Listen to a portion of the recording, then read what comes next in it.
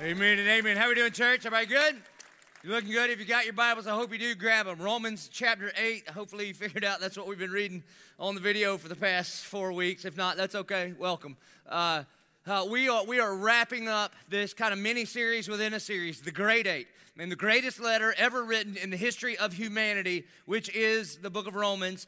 And the greatest chapter in that, I believe, and many others believe, is Romans chapter 8. And then we're going to get to one of the greatest verses in all of the scriptures. And so we're just going to pick it up from where we left off last week.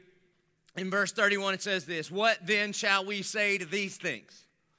And hopefully you ask, when the Bible says that, you got to ask, so what things? And the things are the things right above it. And remember last week I said, everybody loves some 828. Everybody loves some God works in all things for the good of those that love him and are called according to his purpose. Some of you have a coffee cup with it or bedazzled on a sweatshirt, all right? Praise God. You love that verse. But the only way that verse is a reality is because of the verses that Americans don't like that much, which is 29 and 30. That is what makes 28 a reality, and that's what also makes 31 a reality. So we got to back up to these things real quick. The good verse, and we know that for those, this is verse 28, and we know that for those who love God, all things work together for good. Let me ask you a question. What things?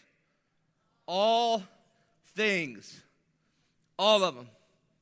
The good things, the bad things, the seemingly evil things, the things that happen to you and the things that you do that you wish you wouldn't have done. That the sovereign hand of God can even work our own sin for his own glory. It's crazy. You go to Genesis, the last chapter in Genesis chapter 50. There's some brothers try to kill their brother Joseph. He's sold into slavery. He's put in jail, wrongly accused of rape. He didn't do it. Everything bad goes on for him for about 20 years. And when he gets there, he says this: what you intended for evil, God intended for good. It does not say what you intended for evil, God used for good, like God's just driving the cosmic ambulance riding around going, man, I've got to clean all this mess up. No, that what you intended for evil, God intended for good. That's the sovereign grace of the Almighty God. And we know that for those who love God, all things work together for good. For those who are called according to his purpose, verse 29. For those whom he foreknew, that means like pre-loved, not because of anything that you have done, but because of who he is. He placed his love on you. For those whom he foreknew, he also predestined to be conformed to the image of his Son, in order that he might be firstborn among many brothers. And those whom he predestined, he also called. And those whom he called, he justified. And those whom he justified, he also glorified. And so what shall we say to those things? In other words, what he's saying, Paul's like, I'm out of words. I mean, what do you say to the sovereign love and grace of God? How do you respond to that kind of truth? And he could be referring not to just those few verses, but he could be referring to the Great Eight itself, the entire chapter 8. He could be saying, so what do you say to the reality that therefore now there is no condemnation for those who are in Christ Jesus? What do you say to that? And he could be saying, what do you say to what we did the second week, that we have not been given a spirit of slavery to fall back into fear, but we have been given a spirit of adoption, that we would be sons of God and that we would cry out, Abba, Father. What do you say to that? In all this election language and all this chosen language and all this adoption language, this would have meant so much to the Romans in the first century. In 44 BC, Julius Caesar, the most powerful man on the planet, was murdered. There were a group of about 10 people. They got together. They thought they could fight for and take over all of Rome, that they could kill Julius Caesar and divide up all of the Roman Empire into 10 kingdoms. Remember this? You've seen the movie Ictu Brute. All right, that's what this is about. And then when they kill Julius Caesar, they all gather together as a nation to read his last will and testament. And in his last will and testament, he's got this distant nephew. And in his last will and testament, Julius Caesar legally adopts he's a college kid in Greece, going to school, like a sophomore, sleeping on a futon, eating ramen noodles, half worthless. And for some reason, the language of Julius Caesar's last will and testament says, I foreknew you and predestined you to be Caesar. And Paul uses, listen, That was the most scandalous, biggest thing. It was like bigger than the royal wedding, okay? It was big. Everybody was into it. And Paul is such a brilliant mind inspired by God that he uses that picture of adoption to paint the picture of God's adoption of us. King of the universe adopts us. Good for nothing, just worthless, sophomore, nothing. And then he changes his name. His name was Octavius.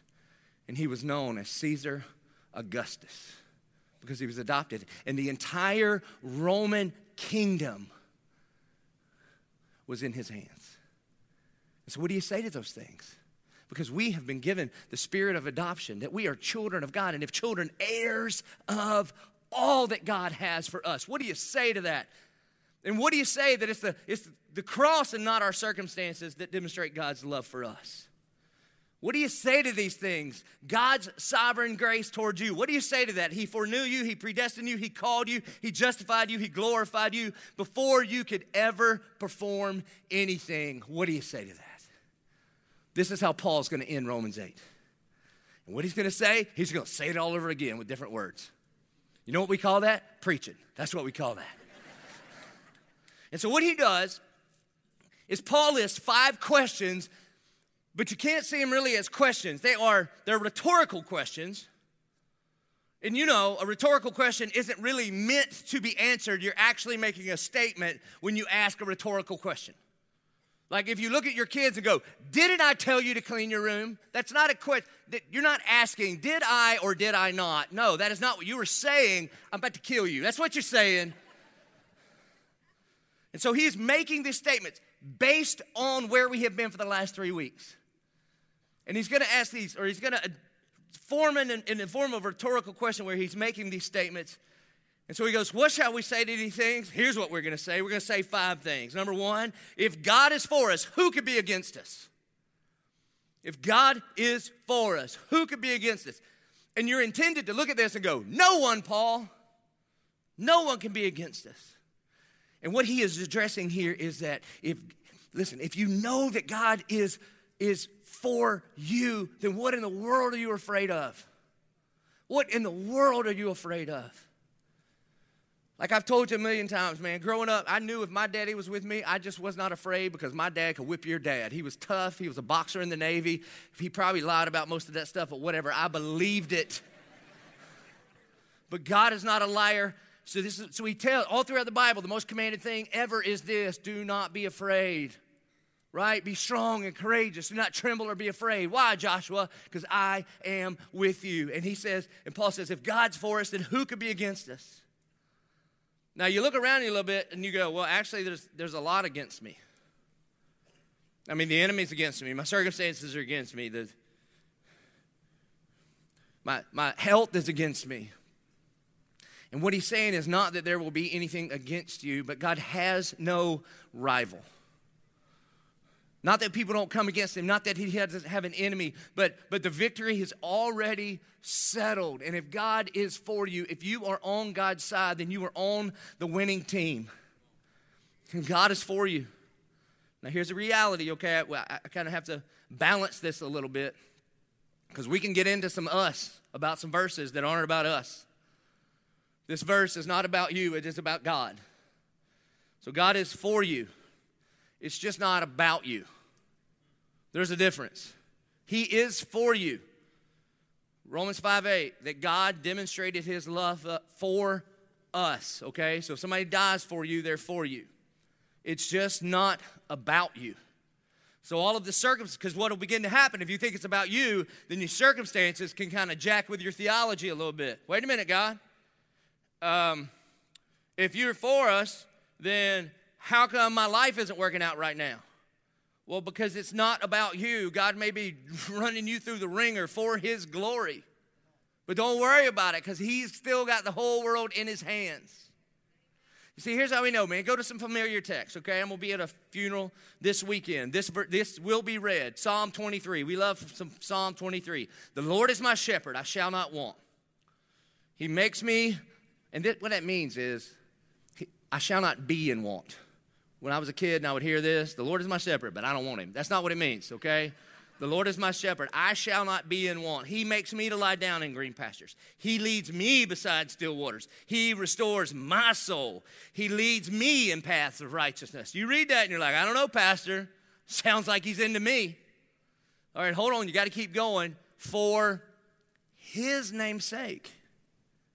Everything God has for you is for you. It just ain't about you. It is all for the glory of God. And listen, this actually frees you up to take a breath. It's the most freeing thing in the world. If you think the whole world revolves around you, everything has to be in perfect rotation around the center of the universe, which is you, for you to be complete. That is an exhausting way to live. You know why? Because it never happens that way. I mean, traffic, rain, your team loses, or it could be big things, a doctor's visit, whatever it is. And what this is telling us in Psalm 23 is I do those things for you. It's just not about you. It's for his name's sake. That he is the center of the universe and we revolve around him. And that frees us up. That frees us up to live for him. And he even goes on to say, and though I walk through the valley of the shadow of death, I will fear no evil. Why? For you are with me. So if God is for us, then who could be against us? It doesn't mean you're not going to have things come against you. It means they just can't do anything eternally to you because God still has you in his hand and no one can pluck you out of there. So if God is for us, who could be against us? The second thing, the rhetorical question that he lays out is this in verse 32. He who did not spare this, I think this might be the most glorious verse in the whole Bible, okay? There's a lot of good ones. I have about 19 favorites. But right now, this week, this is my favorite. Secondly, he who did not spare his own son, but gave him up for us all. Now just stop right there for a second. I think the reason, it doesn't hear, like John 3:16, for God so loved the world, that he gave his only begotten son. I think the word spare and gave him up are to show us the anguish of a father to overcome the greatest obstacle in the Godhead for the sake of sinful people, to reconcile them back to himself, was to pay the ultimate price, and the ultimate price would be the blood of his very own son, Jesus. You want to know how much something is worth? It's worth what somebody would pay for it, period. Okay? The gospel according to eBay. I don't care what you think the thing is worth, put it on eBay, that's what it's worth. Nah, but it means a lot to me. Okay, but it still means that's $6. That's all that means.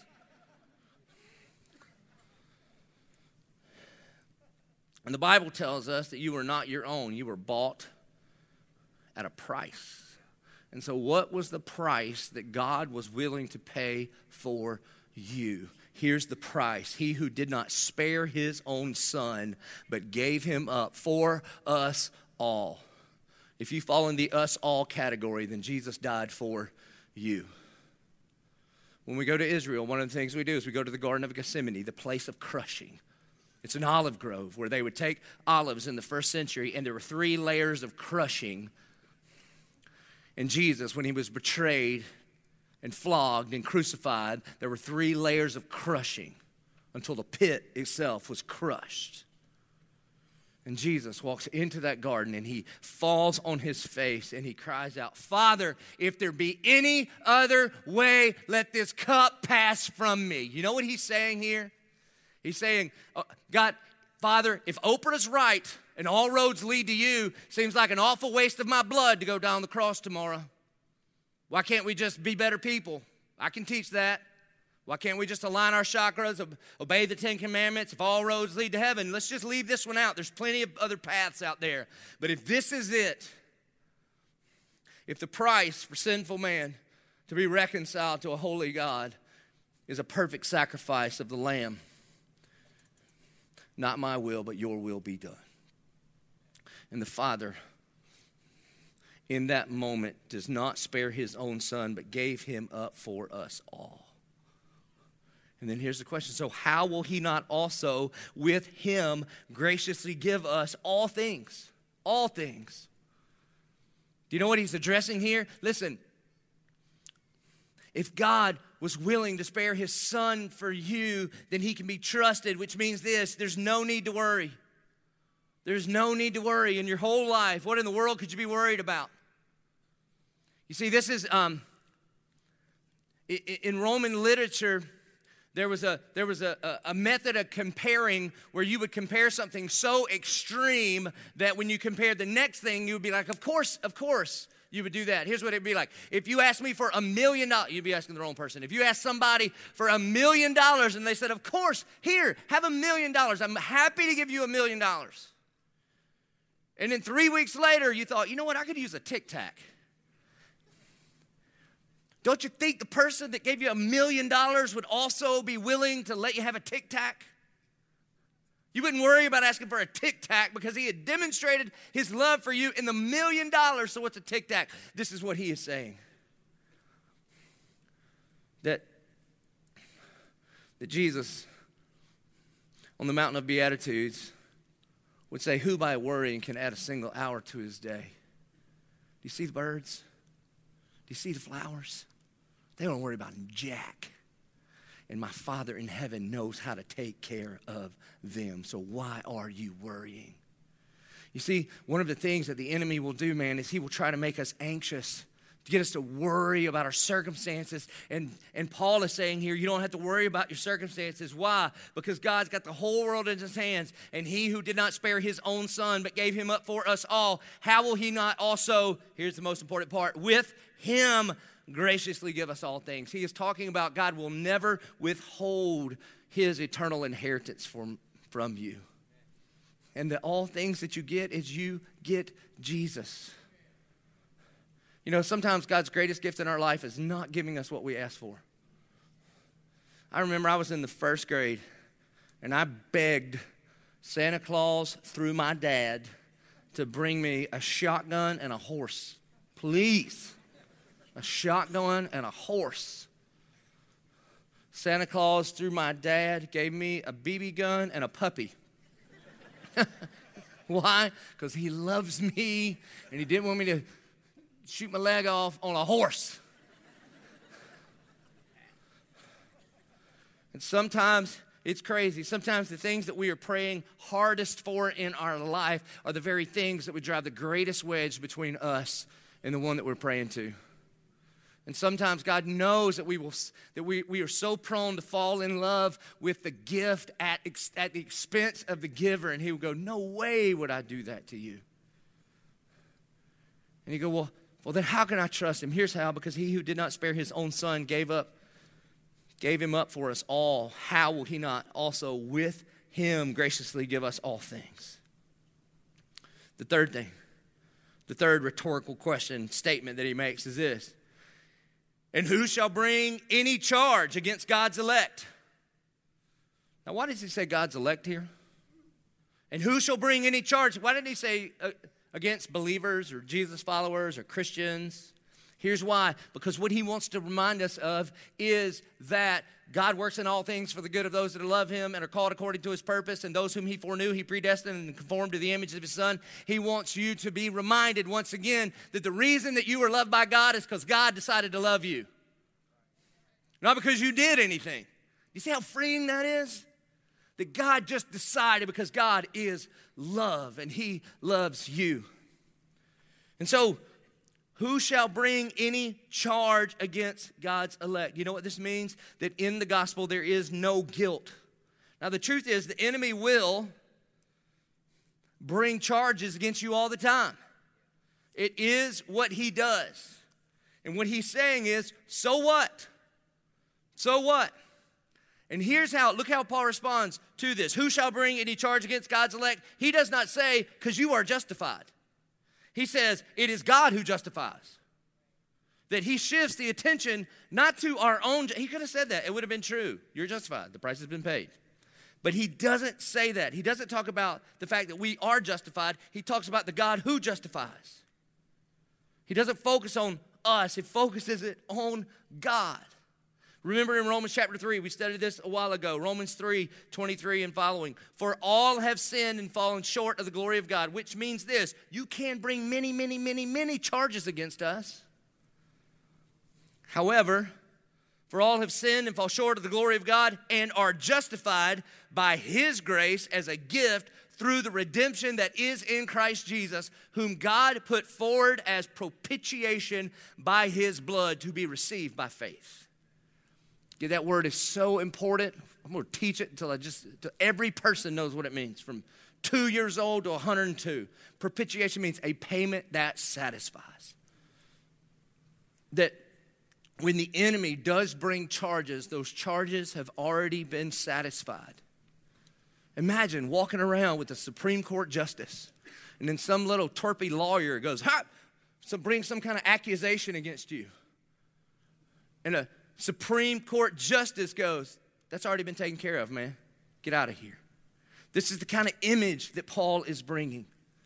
And so if Jesus is the propitiation, the payment that perfectly satisfies the law and the righteousness of God, that means that God cannot be dissatisfied in you. Because if you are in Christ, if he were to be dissatisfied in you, that he would be dissatisfied in his own son at the cross. And he's not. It is finished. And because it is finished, who could bring any charge against God's elect?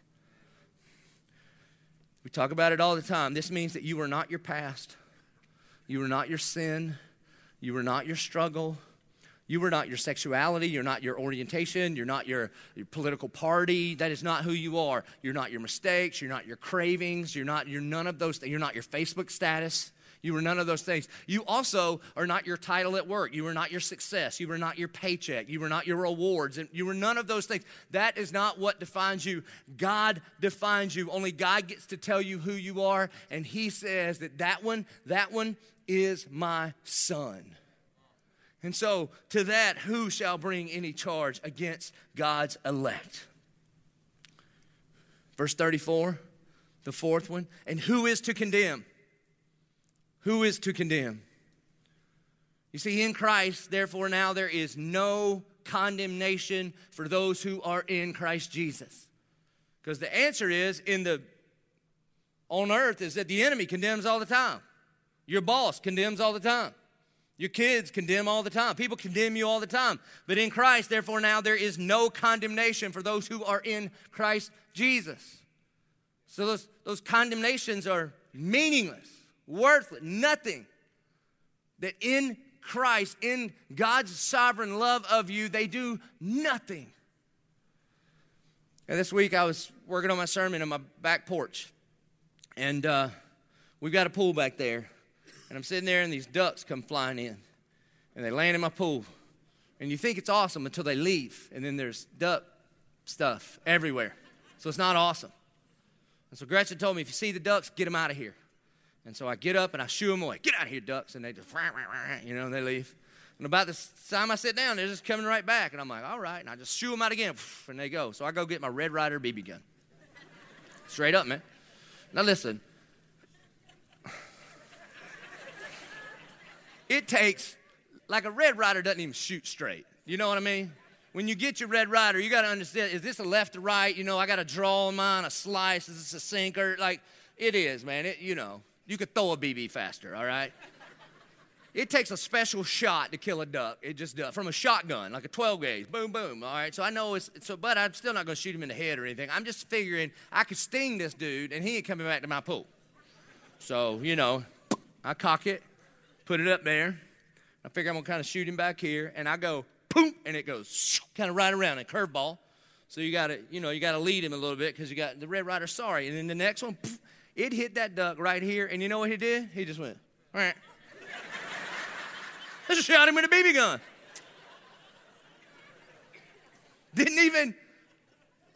I think he took my BB. I didn't even see it fall off of him. Just nothing. He's like, what you got, man? So even though, like, the arrows are coming, they just have no effect. Who is to condemn? Well, the enemy condemns all the time. He whispers to you, God is done with you. You are unfit for use. But when you're saturated in the sovereign grace, the sovereign love of the Father who has adopted you as his very own son, and you're a co-heir with Christ, and you understand that therefore now there is no condemnation for those who are in Christ Jesus, then when the flaming darts of condemnation from the enemy come to you, they just bounce off, and you're like the duck. You're like, whatever, man. That's what this means. Who is to condemn? And then the focus, again, it's not on you. The focus goes straight to Jesus. Who is to condemn? Christ Jesus is the one who died. More than that, who was raised, who is at the right hand of God, who indeed is interceding for us. Remember last week we said the Spirit in you, in our weakness, when we don't know what to pray for anymore. When we do feel condemned, when we are worried, when we do feel alone, when we do feel guilty, when we are in those places of weakness and we don't know what to pray for, last week we learned that the Spirit himself prays in us through our own groanings when we have words that don't even make sense, and prays on behalf of us to the Father. And simultaneous to that, Jesus Christ, the second person of the Trinity, sits at the right hand of God and prays for you, intercedes for you by name when the condemnation of the enemy comes at you. That's what's happening. Christ Jesus is the one who died. More than that, who was raised, who was at the right hand of God, who indeed is interceding for us. I think Paul wants us to pay attention to our King and to our Judge, to our Father, to our Savior, not pay attention to our accuser. Because at the cross, our accuser is powerless. The greatest condemnation in the history of mankind was at the cross. And Jesus overcame it. And then he closes this way. This is the fifth statement as a question. And who shall separate us from the love of God? Is there anything that can separate us from the love of God? He wants us to know that you are not alone, that God never leaves you. And then he runs through some things. Shall tribulation or distress or persecution or famine or nakedness or danger or sword? Paul wants us to know these are still options for the adopted Son of God Christian here. It ain't all just cotton candy and Cadillacs once you sign up for the Jesus train. And for most of us in this room, these things are, they're just more like theoretical, almost poetic. In the first century, they were just realities. This year, there will be more than 150,000 Christians around the world that will die for their faith. This year. Tribulation, distress, persecution, famine, nakedness, danger, sword. You see, because I'm sure what would happen in the Roman church is people, Jesus followers, would think, if my circumstances are dire, does that mean that God isn't with me anymore? Did I do something wrong? Has he taken his eye off of me because I took my eye off of him? And then what Paul does here is he quotes Psalm 44. As it is written, for your sake we are being killed all the day long. We are regarded as sheep to be slaughtered. I always thought when I would read this, like in church, like everything's flowing, Paul. Like you got this good thing. Who shall separate us from the love of Christ? Shall tribulation, distress, persecution, famine, nakedness, danger, sword? Why you got to quote this dying like sheep verse right there and mess up the flow? Well, the reason, if you read, it's always a good idea to go read the text that Paul or any New Testament author would quote from the Old Testament. It's a rabbinical teaching technique called a remez. See, the Psalms are songs. When they would sing one lyric of the song, then your mind would sing the rest. It would happen to you, if I go, happy birthday. Everybody, you just have to go there, right? I mean, I can take you positive or negative. I can go, I like, big, and you're done for the night. And depending on your context, your mind will go different places too. If I go, ding, ding, ding, ding, ding, ding. Ding, ding. Okay, if you're my age and under, you go stop. And if you're older than me, you say pressure. That's what happens. I don't have to teach that. It's already there. So this was Paul's. The entire Psalm 44 is about the crushing of Israel, and Israel is crying out, have you taken your eyes off of me? That's the way it is. That's the question it asks. God, have you taken your eyes off of us? Have you neglected us? Have you rejected us? And so the question that he answers in 37 answers the question asked all the way back in Psalm 44. And the answer is a resounding no. No. Who shall separate us from the love of Christ? Shall tribulation or distress or persecution or famine or nakedness or danger or sword? God, if my circumstances are dire, does it mean that you've left me, that you're not with me? And he goes, no. In all these things. What things? In tribulation, in distress, in persecution, in famine, in nakedness, in danger, in sword. In those things. Also, in the 5 rhetorical questions that he asked. In fear and anxiety and guilt and condemnation and loneliness. How about in those things? No. In all these things, we are more than conquerors through him who loved us. More than conquerors. So first, let's start with the conqueror. Conqueror means you conquered. You won. That you overcome. Who? The enemy. I thought it would be a good idea to look at some of the names of the enemy in the scripture so that you and I could know who we are conquerors of in Christ. Matthew 4:3, he's called the tempter. Matthew 4:5, he's called the devil. Matthew 12:24, he is called Beelzebub, which means the ruler of demons. Matthew 25, he's called Satan, which is an Aramaic term for the accuser. Matthew 13:39, he's called the enemy. John 8:44, he's called the father of lies. John 14:30, he's called the ruler of this world. 2 Corinthians 3:4, he's called the God of this age.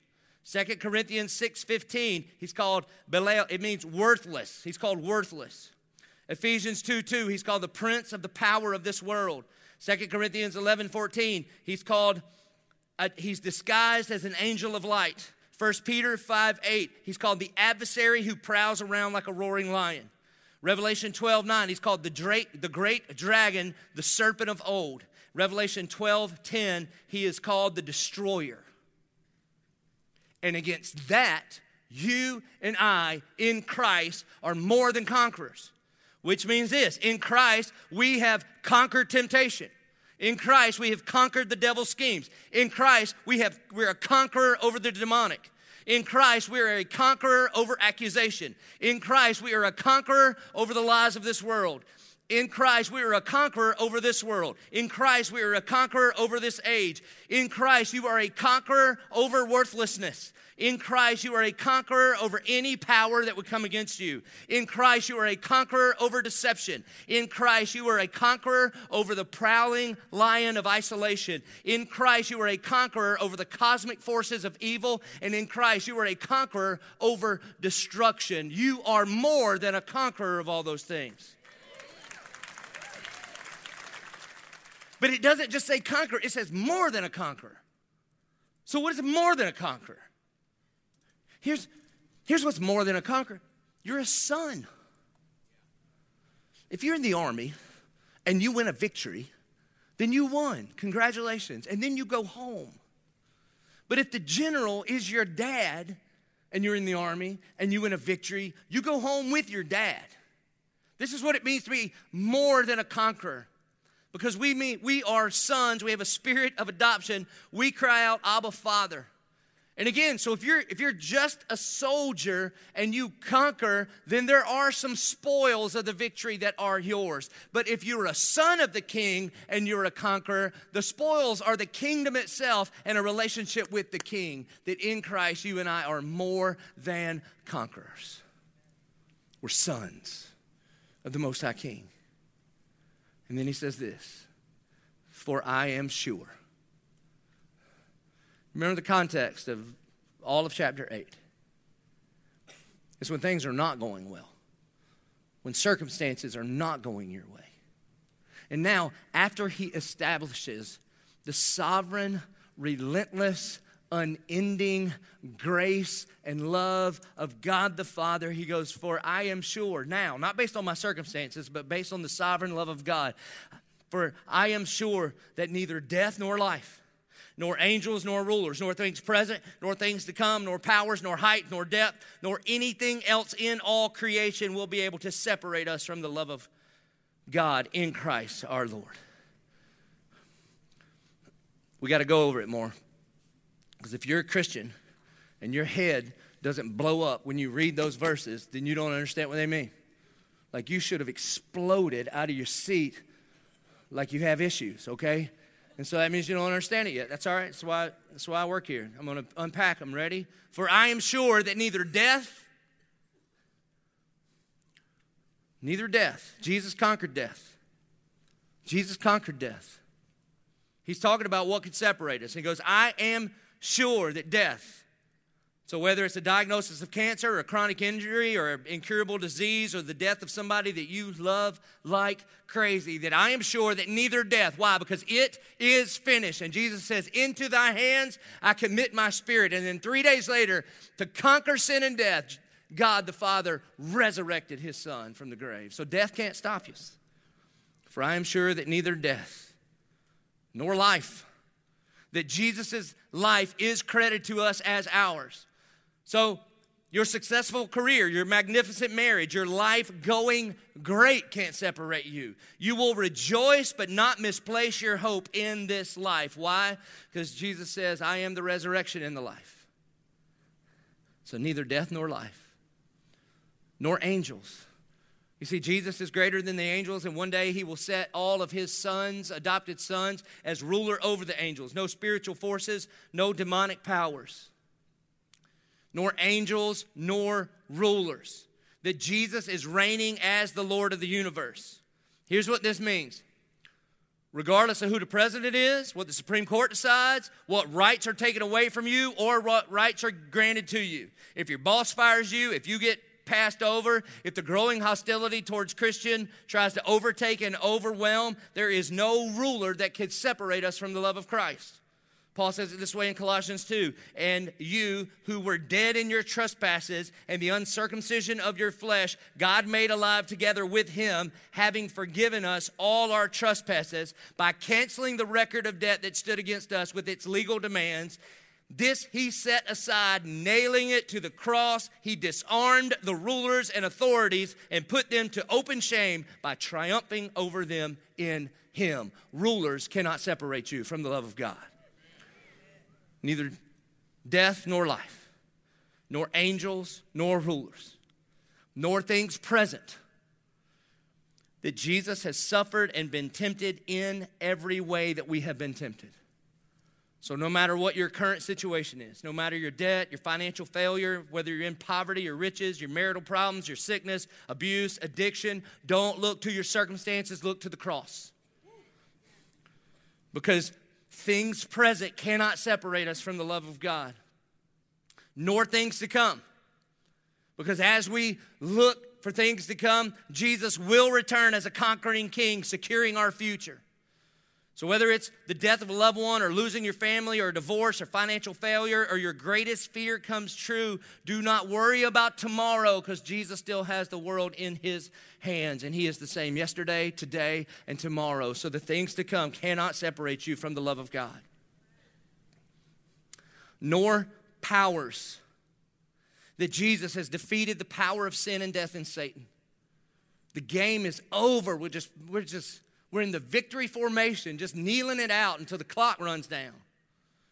So regardless of what ISIS does and North Korea does, or pressure from your boss or coworker, some of them you feel like you work for ISIS, your pressure from your unbelieving parents or unbelieving friends or unbelieving spouse, no weapon formed against you will prosper.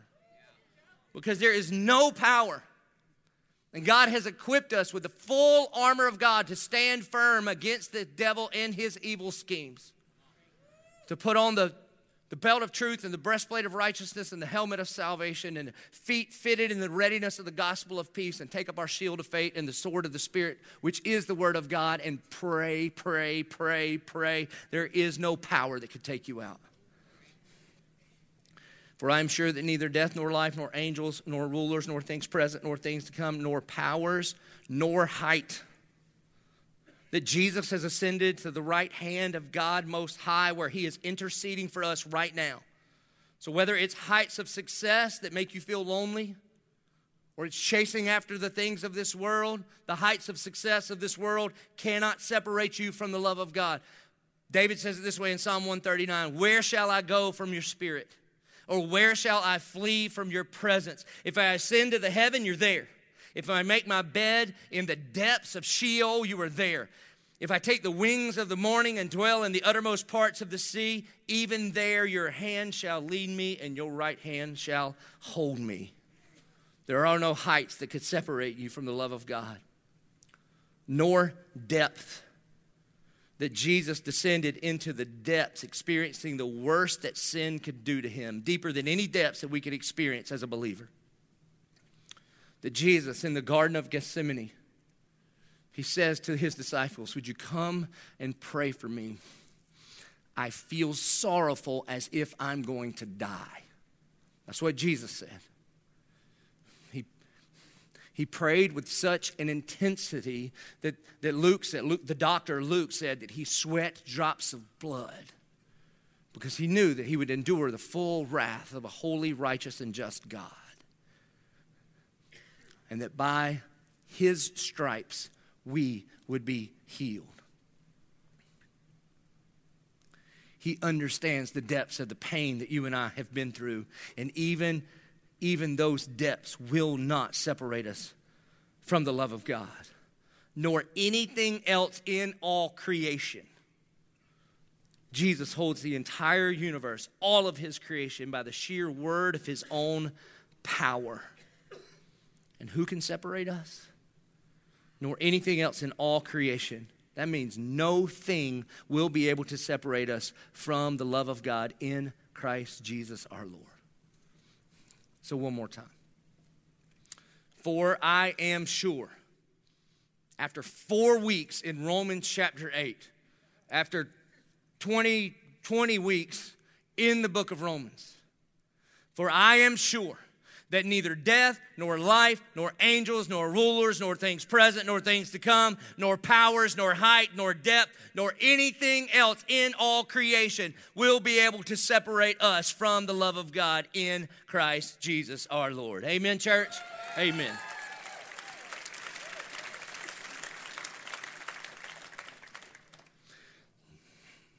So for those of you that look at me right now and be like, how could God love me?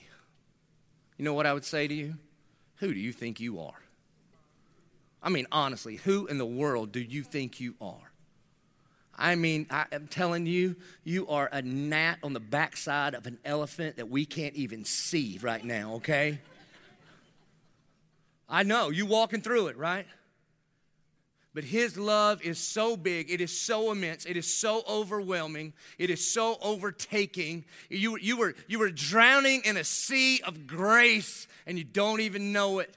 There is no thing you can do. You're not powerful enough, you're not big enough. You couldn't muster up enough sin if you tried hard from this day until eternity to get him to quit loving you. You're not strong enough, you're not big enough, you're not smart enough, you sleep too long.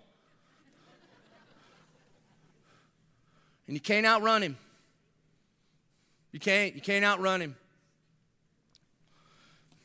C.S. Lewis referred to himself as the most reluctant of all converts. That he would sit in a pub, you hear that, Baptist? He would sit in a pub with J.R. Tolkien. He was a teacher of medieval literature at Oxford and Cambridge. No dummy, okay? And he would talk.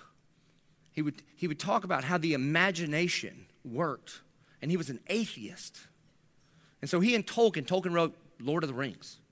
And Tolkien would say, no, the very idea that you have an imagination and that we have created things like fairies, the idea that we would think of a little creature flying around with fairy dust and stuff means that there is more to us than just us. I mean, I cannot imagine the level of nerddom happening in that moment. Tolkien begins to walk C.S. Lewis through the saga of the Lord of the Rings to be a picture of Jesus as our rescuer. And C.S. Lewis says that he leaves the pub one night on his bicycle to go to his garden, and he is not sure what happened, but he had not intended to. He was running from God with everything that he was made of. And his words, "But the hounds of heaven chased me down, and I could not outrun them." Do you know what that means? Nothing can separate you from the love of God. If you were to ask, how could God love me? Again, who do you think you are? It is not about you. It is about who God is. And his love is infinite. His love is never ending. His love is relentless. And he poured out his love for you. And if God is for you, then who could be against you?